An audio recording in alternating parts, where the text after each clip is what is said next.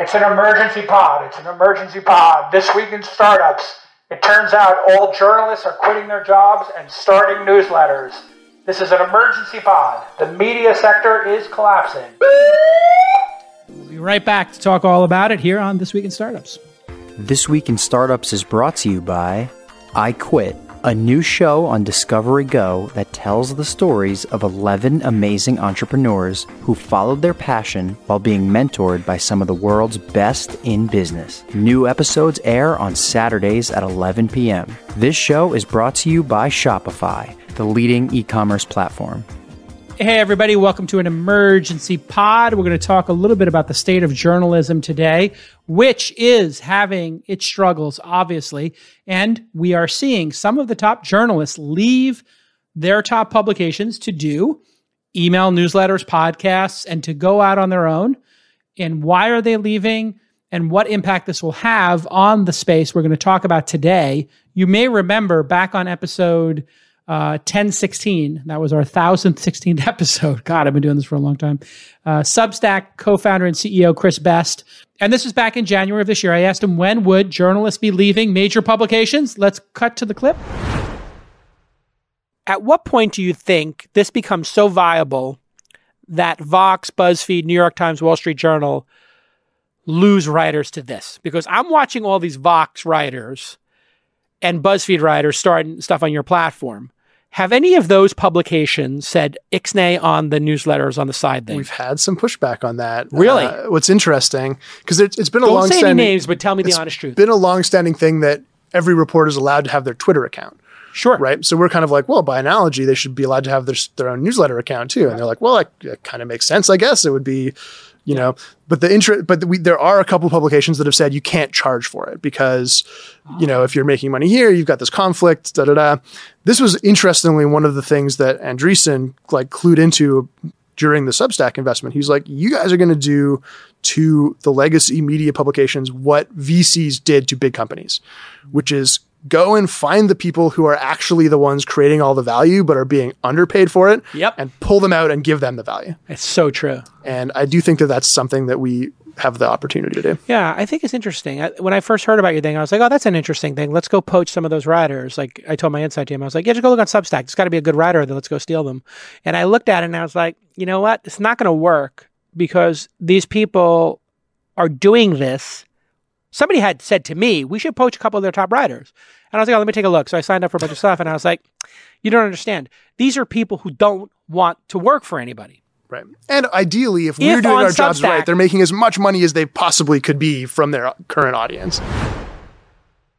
All right. So there you have it, folks. I mean, it has come to pass. Congratulations to the Substack team, which is, for those of you who don't know, Substack is a niche product that's gotten very popular over the last year or two.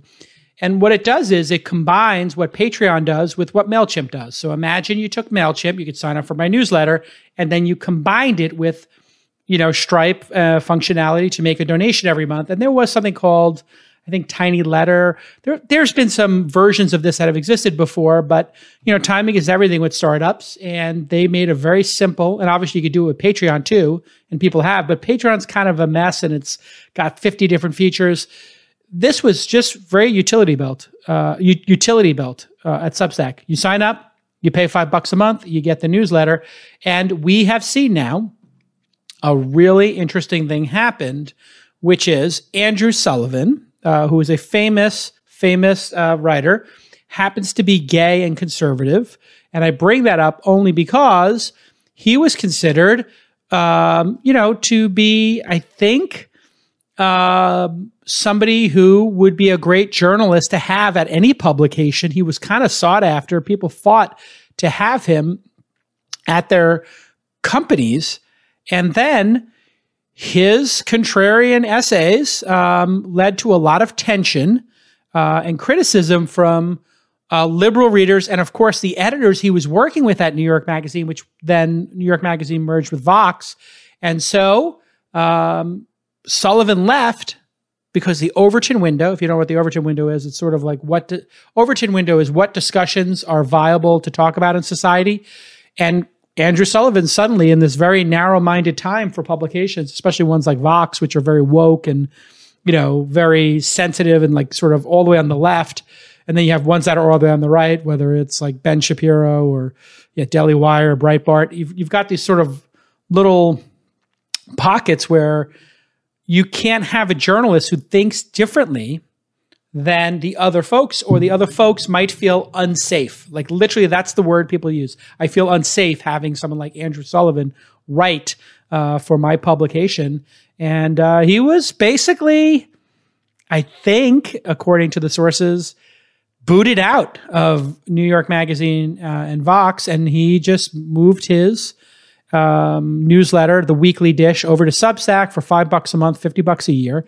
And I'm sure he's got thousands and thousands of subscribers already. And, this is the type of person I would guess that he would get paid low hundreds of thousands of dollars as a columnist for other publications. And he has now left the building. He's doing that. In addition, Bari Weiss announced her departure from the New York Times on her personal website on July 14th, which happened to be the same day as Andrew Sullivan. She says she was leaving because she was being bullied by her colleagues in an illiberal environment and a hostile work environment where coworkers had insulted her and called for removal on Twitter and the interoffice communication app Slack. So she was getting run out of town at the New York Times, and I think she's like super liberal. And her quote was, "I do not understand how you have allowed this kind of behavior to go on inside your company in full view of the paper's entire staff and the public." She hasn't announced plans what she's doing, but I think she could do a newsletter as well. And then this week, very high profile contributor to The Verge, which is part of Vox, which is a very left-leaning cohort of publications run by my friend Jim Bankoff. Jim Bankoff bought Engadget, Autoblog, Joystick, all those blogs from me at AOL. Then he took my team, from Engadget, and he liberated that team and brought them and my playbook from Weblogs Inc. over and created Vox, and then did so much more. So I'm not taking super credit for it, but he does give me credit for the playbook, and I thank him for that. But man, what a tough business to have to run when their top contributor, or one of their top contributors, Casey Newton, left The Verge, which is a Vox publication, after 7 years, and has started his own Substack newsletter called Platforma, and he's going to do $10 a month, $100 a year. And I guess he's got a mystery tier for $1,000 a year. I don't know what that is. And they asked Casey recently why he was leaving. And he said Substack approached him with an offer last year, which he declined. Then the pandemic hit and he had a change of heart. I sort of realized that I could do a ton of my job from inside my house. I could do all this digital reporting and could maybe even work on some new and different things because I had all this extra time on my hands. And so I think what's happening now is, I don't know this, I haven't confirmed it, but I believe Substack is offering people maybe a minimum payment or maybe advancing them, which would be very smart on their part. If, Casey was making probably $150K as a top columnist, I would think, at a publication like The Verge, I would think that would be the upper end of the pay scale there, maybe $200K, but let's just say it's $150K. If Substack came to him and said, "Hey, we'll guarantee you $75,000, or we'll advance you $75,000 a year," maybe it's worth it for him to leave and take a shot at being independent. At $100, he has to get to only 1,500 paid subscribers at $100 each would be $150K, and to not have to answer to anybody and to own the business. I think that what we're going to see is these top columnists are going to leave, just like the top folks on CNET or G4 TV or any news organization left to do podcasts. So somebody like Leo Laporte, who did This Week in Tech, or Kevin Rose he was on G4 TV back in the day. Then he did Dig Nation, kind of a precursor to podcasting. And then he has his own podcast now. The top talent can now be independent, whether it's through Patreon, Substack, or doing their own podcast. And those folks are not going to want to work somewhere. Now, what does that do to The Verge and to Vox? Well, I think that it just gives room for the next generation to take Casey's spot. And so I don't think it's existential for those big publications, to be totally honest. I think that they will very easily be able to replace him and move somebody up and maybe his 150K salary gets split by the two next people at 75K. So in a way, this will act like a pressure cooker. Some of those high-end journalists might leave, but I don't think there's going to be an ability for all of them to leave, and I'll explain why when we get back. Hey everybody, I want to tell you about this new show I've been watching on the Discovery Channel. It's called I Quit. It's a story of 11 incredible founders who quit their 9-to-5 day jobs to go all in on their passion project startup with no safety net. As you should do it. You should quit and start a company. Unless you work for me right now, then just at least give me 3 months, hire your replacement, and then you can quit and start a company. I'll invest in it. Over the course of a year, they are guided and mentored by 3 successful business leaders. Harley Finkelstein, who is the COO of Shopify, an amazing e-commerce platform that is powering over 1 million businesses around the world. Debbie Sterling, the CEO of the award-winning children's multimedia company Goldie Blocks. And Trisha Clark-Stone, founder and CEO of the award-winning creative and tech agency WP Narrative. So here's your call to action. I want you to watch I Quit, which premiered in August and airs on Saturdays at 11 p.m. In addition to watching the show on Discovery, viewers can stream I Quit by downloading the Discovery Go app. Go ahead and get the Discovery Go app. It's a great app. Viewers can join the conversation on social media by using the hashtag I Quit. That's right, #I Quit, and following Shopify on Facebook, Instagram, and Twitter for the latest updates and to share their entrepreneurial stories. The series is made possible by our friends at Shopify, the leading e-commerce platform built for bringing your business online. Congratulations on the launch of I Quit, and go check it out. You'll love it. It's a great show. It's an emergency podcast. The media industry is collapsing on itself, and journalists are leaving to start their own newsletters. Yes, that's right. Journalists are leaving. But I don't think that this can become a situation where the top half of journalists leave to start their own newsletters, because there will be subscription burnout. People can get 5 newsletters. People can get 10 newsletters, but that's probably the upper band of this. And so I don't think you will see the next 25 writers leave Vox or The Verge or Engadget or wherever it is to start their own newsletters. Because simply put, I don't think everybody can get to 2,000 paid subscribers for $5 a month or 1,000 for $5 a month, whatever it takes to kind of to cover that. But you could get to, hundreds, and it could be part of a salary. And I think that becomes super viral. So to sort of wrap this up in a bow, journalism has always been a hard business. I've run publications for a long time. It's now become really hard to run an ad-based business because Google and Facebook get better advertising results than a website like Vox or, Vice or BuzzFeed. And those publications have a lot of overhead. If you think about how many salaries they have, a company like Vox or Vice or BuzzFeed, the journalists are probably 50% of the budget or 2/3 of the budget, but there's going to be a large portion of the budget, which is overhead, office space, operations, and management. And what happens here is you're taking out a whole layer of management and cost and offices, et cetera. And that lowers the cost massively, which then means you don't need to be as profitable. You don't need to make as much money for the company to hit break even. And I think viewers are going to like this. The one problem you're going to see is somebody like Andrew Sullivan or somebody like Bari Weiss or somebody like Casey Newton. They might be bummed like Howard Stern was when he went to satellite radio. Howard Stern's audience went from tens of millions a day to low millions a day. So Casey, if he gets to 2,000 paid subscribers, is going to go from 200,000 or 300,000 people, I'm guessing, reading every Vox article, to maybe 1% of that. So your influence is going to plummet, which is one of the reasons why I made this podcast free, was because I wanted everybody to hear it, and we went ad-based. So it's maybe some people are annoyed by, having to hear me read 2 or 3 ads. Hopefully I do them in a fun way, and they're interesting and targeted. But I do think I wanted to be more relevant. And so when we tested with this podcast doing Patreon, I realized in order for Patreon to work, I would need to make the overwhelming majority of my content paid. You have to be, I would say, 75%+ behind a paywall in order to get people to pay, and probably ideally 90% behind a paywall.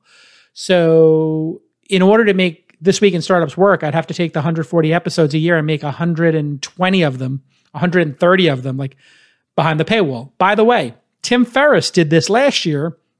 He said, I'm going to get rid of advertising. I'm moving to paid.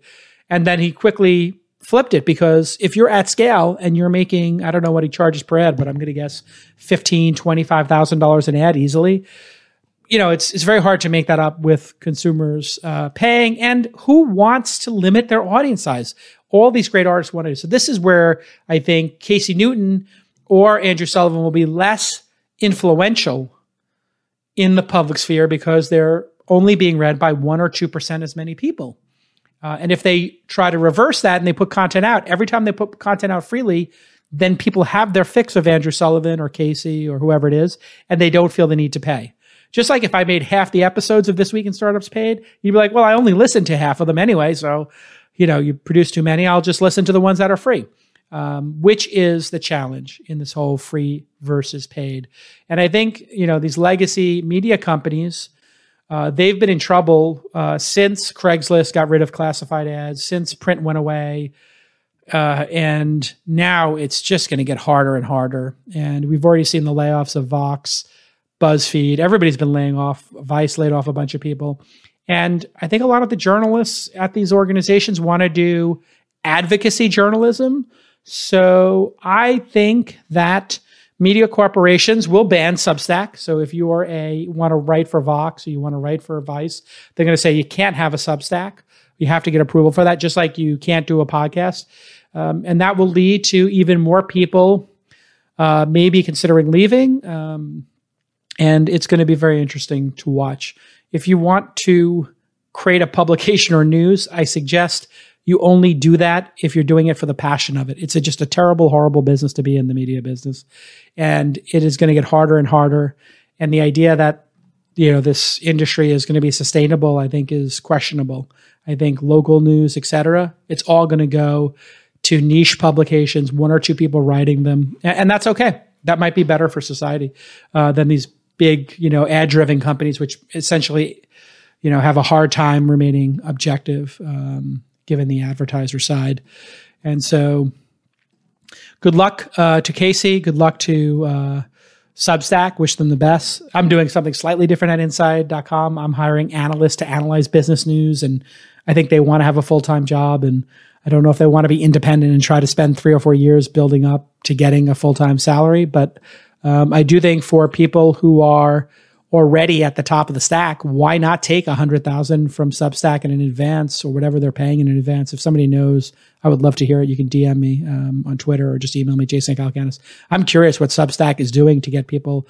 And I think they're just going to just give people $5,000 a month, as like a base pay until they hit $10,000 or whatever in subscribers. I think it's a very smart move on Substack's part. So continued success for them. I do think it's a challenge business. If they're taking 10% of the revenue or 15% of the revenue, it's kind of a hard business, because like Patreon has been a hard business. You're getting a small percentage. And then if you take too much, whoever's on the top of the stack, if somebody were at millions of dollars in revenue, like Stratechery, another email newsletter, you'll leave any of these paid platforms. So that is the challenge. You saw Sam Harris left Patreon. He does it on his own, or I left AngelList to do the syndicate. Whenever you become the top of the stack, you no longer want to pay this huge vig to the platform. So I think that's going to be Substack's next order, is I think Substack is going to lose the top people who then just use, any of these open platforms to reduce the 10% they pay to Substack, right? They'll get rid of that vig, because it does become meaningful. Like if you do hit $1 million in subs, would you give $100,000 to Substack for giving you payments and an email list? Of course you wouldn't.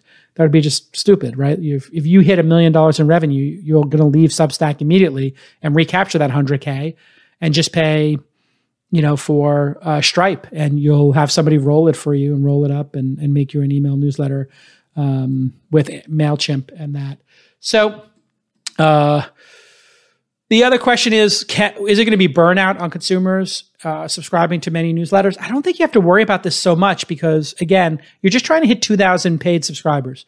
2,000 paid subscribers at $100 a year or $50 a year is $100K to $200K. It's enough to keep the lights on for one person. It's a great salary. They can work from anywhere. It's amazing freedom. So I do think that, it's not going to matter for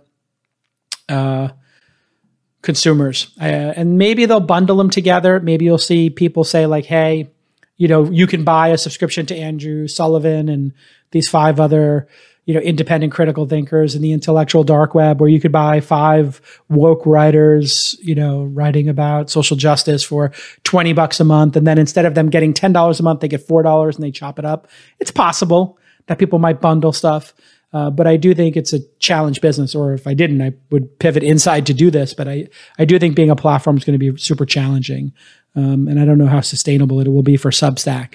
They do have $10 million from Andreessen Horowitz, so I wish them the best. But I do think it's going to be hard to make a living off of that 10%. When you use Substack to power your newsletter, just to confirm this, they take 10% of your earnings, which is nothing when you're making, whatever, $3,000 a month. You're not going to even think about giving them $300. But when you get to $10,000 a month, you are going to think about giving them $1,000. And there is a website already called Ghost. And Ghost is a powerful independent alternative to Substack with 0 transaction fees. So if you go to Ghost, you can pay $29 a month. So I don't know why Casey would go to Substack when they could just use Ghost for $29 a month, and they take 0%. So they're going to make it without taking a percentage of your earnings.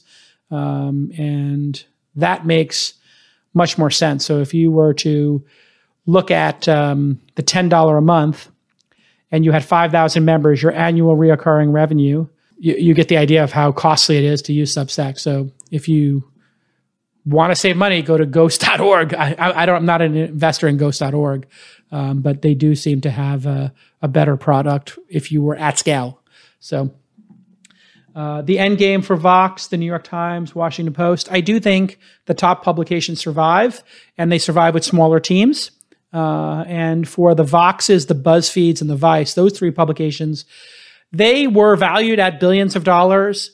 They make hundreds of millions of dollars, so they're real businesses, but they're not going to grow at venture scale. It's just not possible. So, when you hit a certain level as a media company, it kind of the revenue tops out and you start growing slowly. So what I expect is that Vox will merge with BuzzFeed or Vice, and you put those 3 or 4 brands together. You put someone like Jim Bankoff in charge of the merged companies. He's a really good operator. Shout out Jim Bankoff. Thanks for making me rich for the first time. And no, seriously, he did. He made me dangerous. I got my first 10 million thanks to Bankoff and AOL. Shout out AOL. I think you put Jim Bankoff in charge of Vox, New York Magazine combination, plus either of those 2. Then you could take that company public, SPAC it, and you'd have a publicly traded media company with resources to buy other newsletters. And you know what they'll do? When Vox becomes public and they own BuzzFeed, and it's BuzzFeed, Vox, whatever, they can go very easily and just buy Casey out again. So when Casey hits, 3,000 paid subs, they can go to him and just say, hey, move your newsletter over here. It's your email list. So they can leave. So that is the big challenge for a company like Substack is there's no lock-in. You can leave at any time. So I'm not sure I would want to be in that business of Substack. I mean, I do wish them well, but I do think it's going to be an interesting thing to watch. And I do think the best folks are going to go with a platform like Ghost.org or just rolling their own for a subscription. So this has been an emergency podcast. Thank you for tuning in to this emergency podcast. If you think we need to do an emergency pod, just at Jason and say, I need an emergency pod, and tell me what subject you need it on. We'll see you all next time. Bye-bye.